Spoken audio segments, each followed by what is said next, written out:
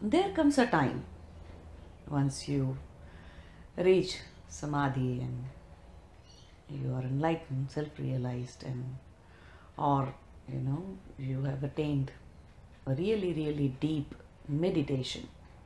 At that time, what happens is that the subject and the object and the relationship is gone. All three become one.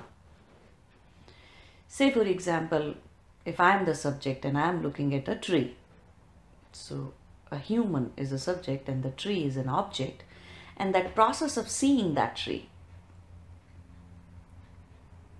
is what is connecting the subject and the object.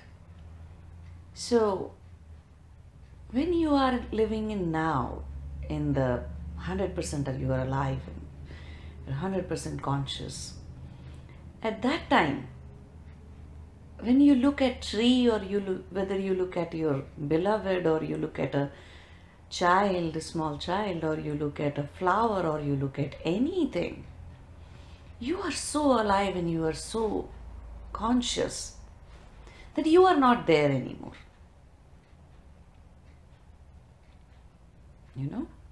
Your mind is not there, your ego is not there, your identities are not there, your filters that your mind can come up with, all those filters are not there. Nothing is there that you can call as yourself. Nothing like that is there. So the subject goes missing. If subject is not there, then who is looking at? Who is looking? Nobody. There's nobody to look at the tree or the child or the beloved. Nobody is there to look at. That means if nothing is being looked at by anyone, then that thing also does not exist. The object also loses its boundary because the subject has lost all its boundaries.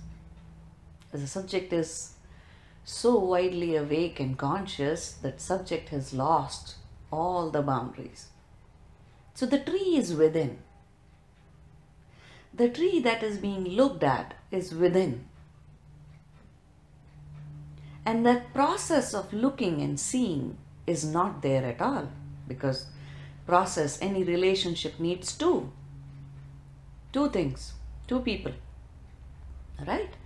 So when subject and objects are not there, the process is not happening. So that is the state of being. And you are just being. Everything is all inclusive and is all within you. The seer, the seen, and the sight, or the process of seeing, is all merged.